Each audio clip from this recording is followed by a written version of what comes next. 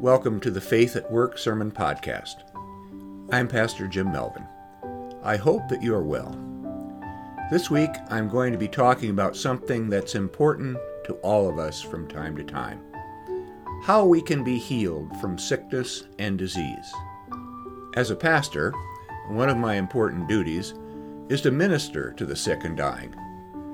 Even after over 30 years of ministry, I'm still humbled and challenged by that job. But caring for the sick and dying is not just the job of a pastor or a chaplain. Some of us are given the job of caring for aging and sick parents, especially toward the end of their lives. And parents spend long nights comforting their feverish children.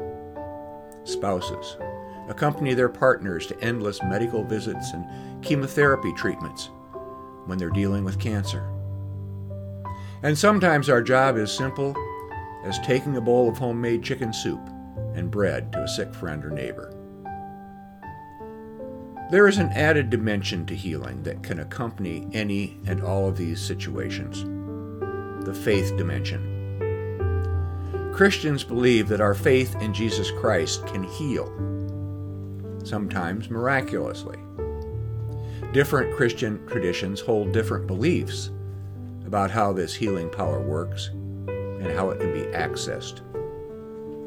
Today, I'm going to turn to a couple of important scriptural passages and draw upon my personal experience to explore the mystery of healing. Let's begin with a story of Jesus' healing from the Gospel of Mark. When Jesus had crossed again in the boat to the other side, a great crowd gathered around him, and he was by the sea. Then one of the leaders of the synagogue named Jairus came, and when he saw him, fell at his feet and begged him repeatedly, "My little daughter is at the point of death. Come and lay your hands on her so that she may be made well and live." So he went with him. Later, while Jesus was speaking to a crowd, some people came from the leader's house to say, "Your daughter is dead. Why trouble the teacher any further?" But overhearing what they said, Jesus said to the leader of the synagogue, "Do not fear, only believe." He allowed no one to follow him except Peter, James, and John, the brother of James. And when they came to the house of the leader of the synagogue, he saw a commotion, people weeping and wailing loudly. When he'd entered, he said to them, "Why do you make a commotion and weep? The child is not dead, but sleeping."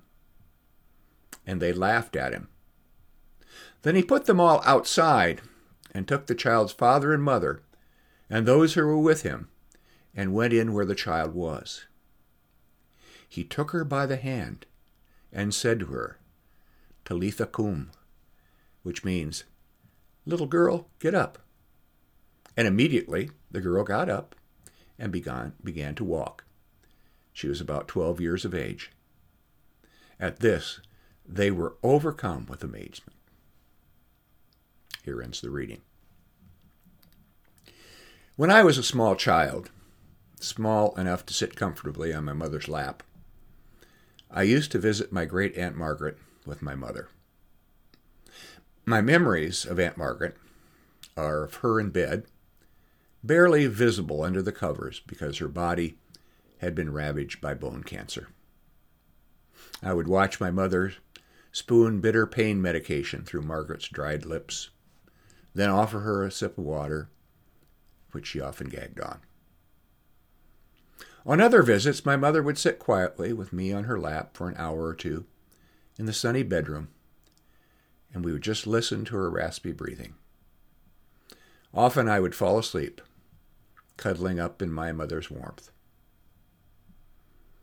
Later on, as my aunt's illness progressed, I have no conception of how much later on, but my mother would leave me on Margaret's mohair Davenport, sofa for those unfamiliar with the term Davenport, with my teddy bear and a picture book. I would cling tightly to my bear when I heard the loud moans and sometimes screams that emanated from the bedroom when my mother had to move Margaret to bathe and otherwise care for her. The sounds and unpleasant odors from those days I still associate with what I would later learn was cancer. I have few recollections of when Aunt Margaret died.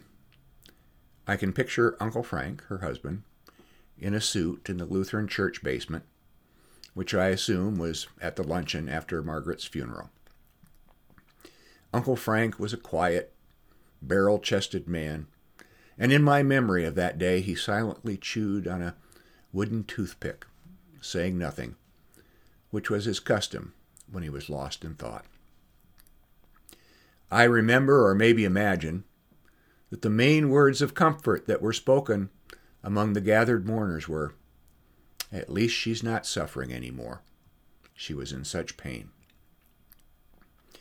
And then the days at Aunt Margaret's house ended. She was erased from my life.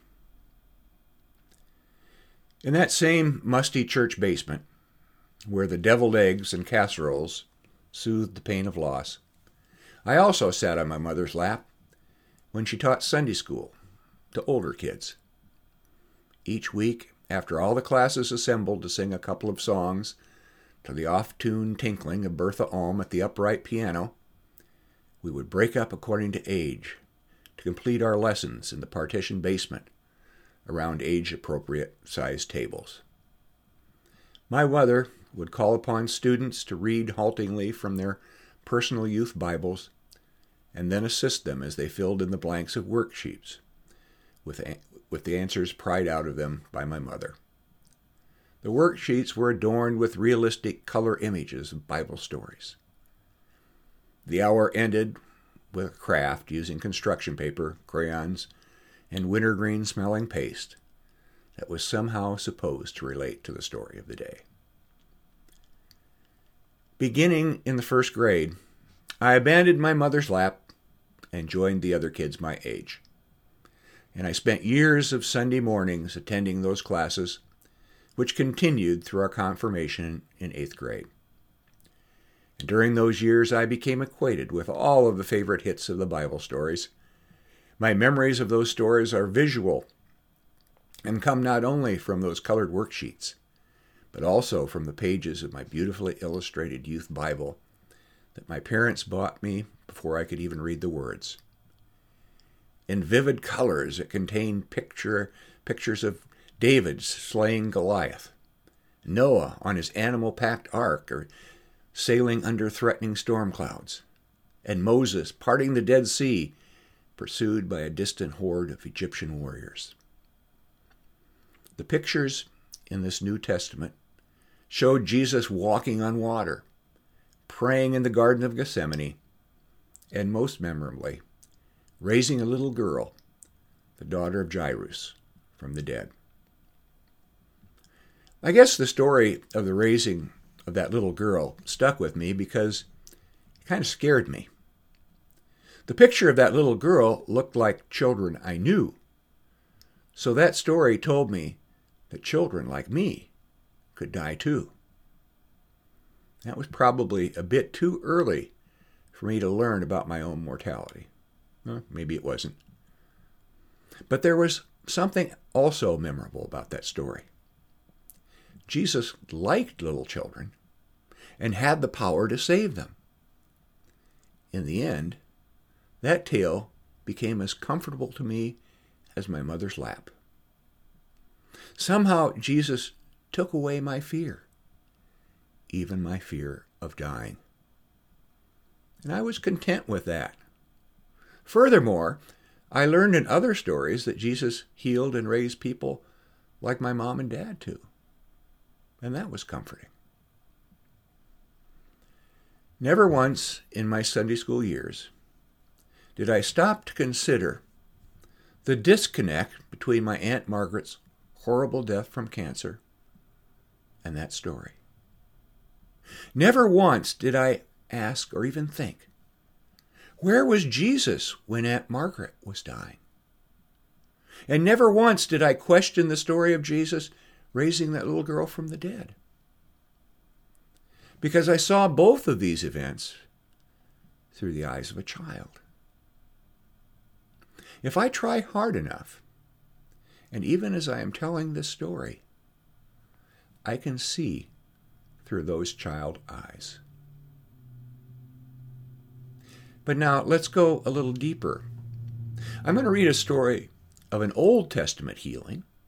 They may help give us some more clues about how we think about healing in the Bible in real life.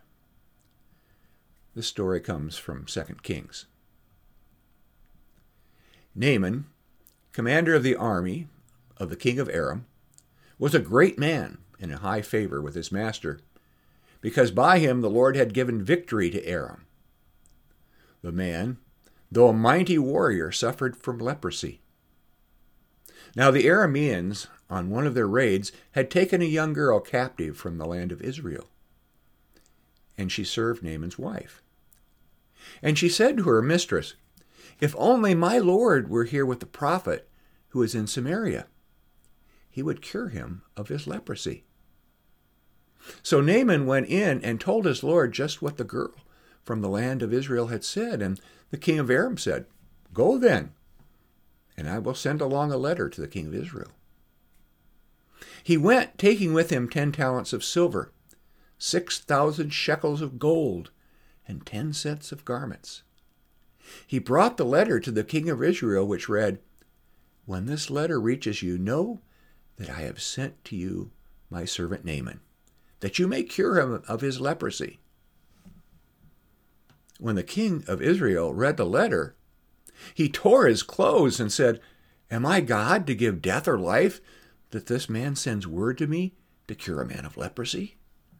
Just look and see how he's trying to pick a quarrel with me, make me look bad."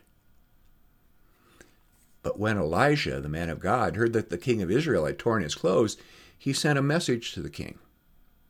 "Why have you torn your clothes? Let him come to me, that he may learn that there is a prophet in Israel." So Naaman came with his horses and chariots and halted at the entrance of Elisha's house. Elisha sent a messenger to him, saying, "Go wash in the Jordan 7 times, and your flesh shall be restored, and you shall be clean."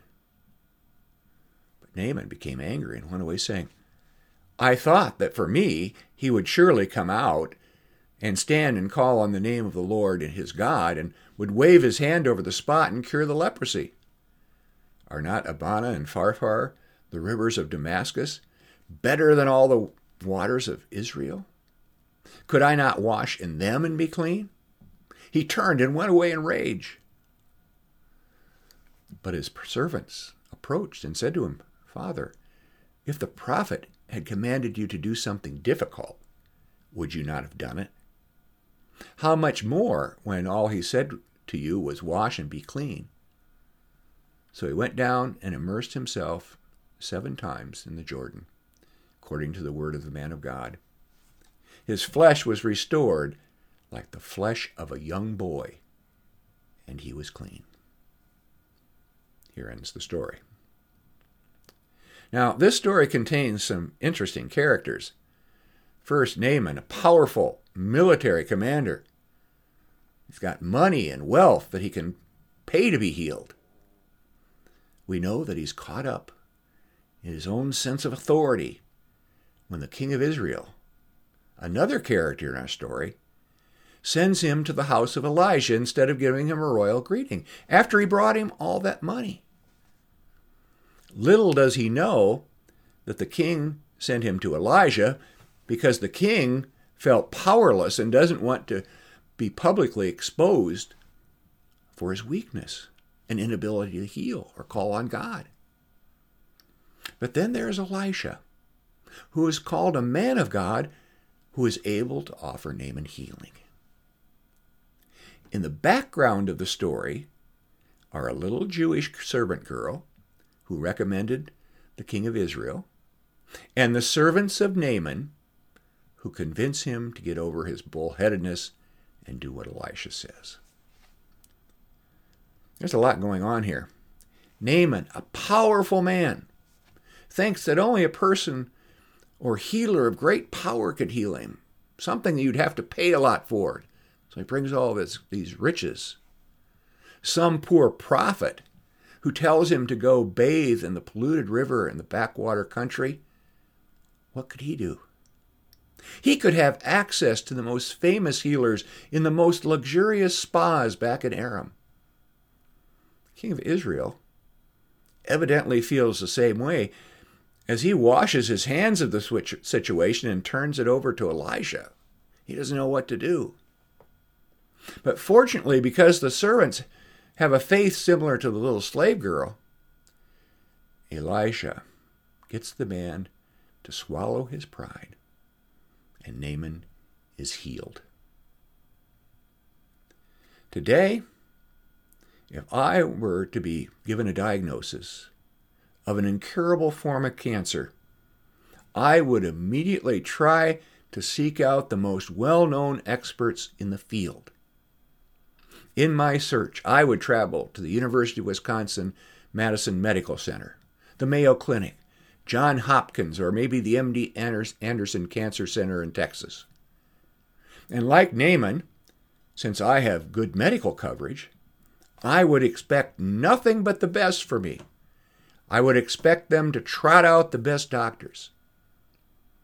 Now, I know that a pastor or the people of my congregation praying for me would be nice, but get real. It takes the power of technology to heal. And in my inflated sense of self-worth, I might overlook the most important healers that I have access to. The family and friends and congregation who would walk me through the illness, pray for me, be with me to the end, whatever that might be. In the character of the King of Israel, I see myself as a pastor and healer, because I know when someone comes to me with a fatal diagnosis, I'm so helpless, I feel like rending my garments. I'm afraid that I'll be exposed as a phony when I fail to heal someone like those televangelists with 7-figure salaries do. In my own deflated sense of self-worth, I could fail to use the power that I have been gifted with through faith. And the same goes for you. You may feel helpless to be a healing presence when you possess great power as a faithful friend or family member. Don't be afraid that you'll be exposed as a phony or useless. Don't dismiss your power to heal. Listen to the final words of our healing story. So Naaman went down and immersed himself 7 times in the Jordan, according to the word of the man of God. His flesh was restored like the flesh of a young boy, and he was clean. Naaman's flesh was restored like the flesh of a young boy, and he was clean. Not only was Naaman's flesh restored like that of a young boy, but his faith was restored like that of a young boy. His faith was restored like that of a young slave girl or his own powerless servants. And he was made clean. He was restored.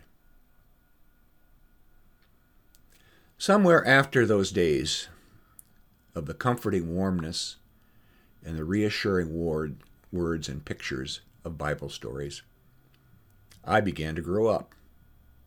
As Paul says, when I was a child, I spoke like a child, I thought like a child, and I reasoned like a child.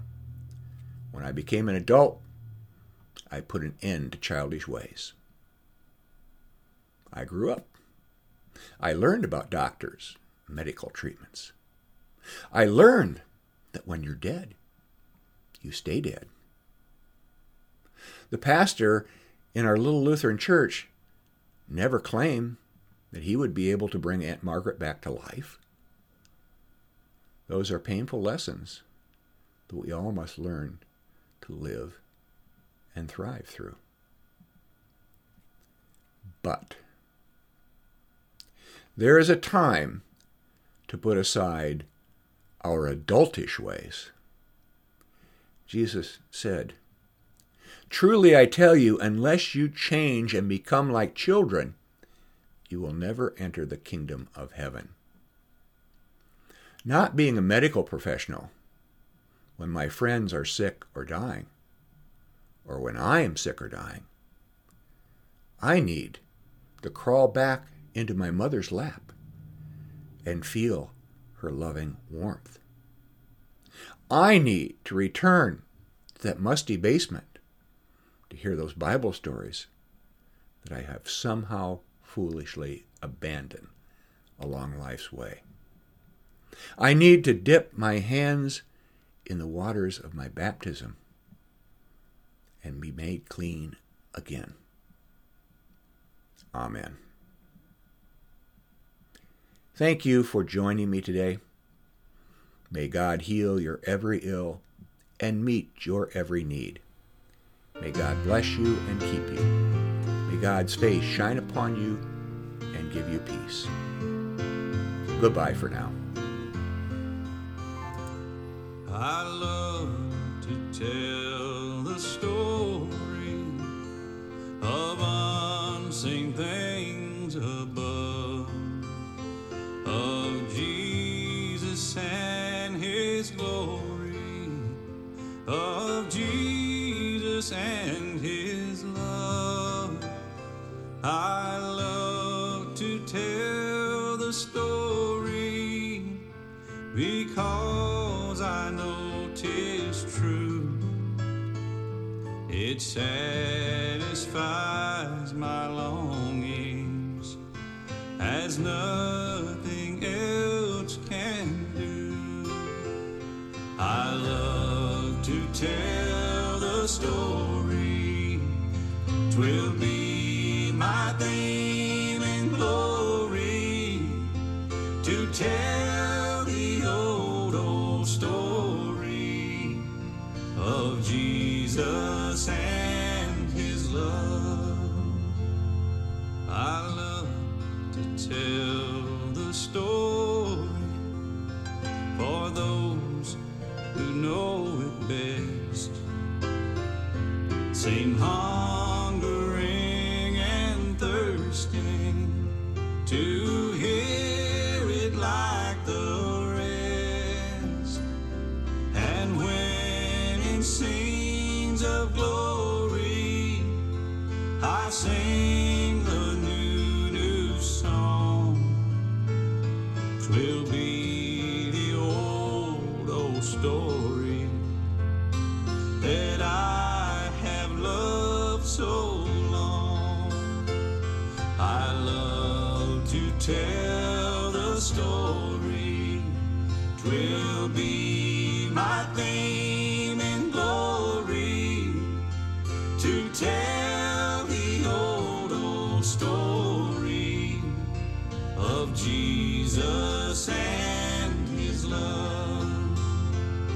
To tell the old story of Jesus and His love.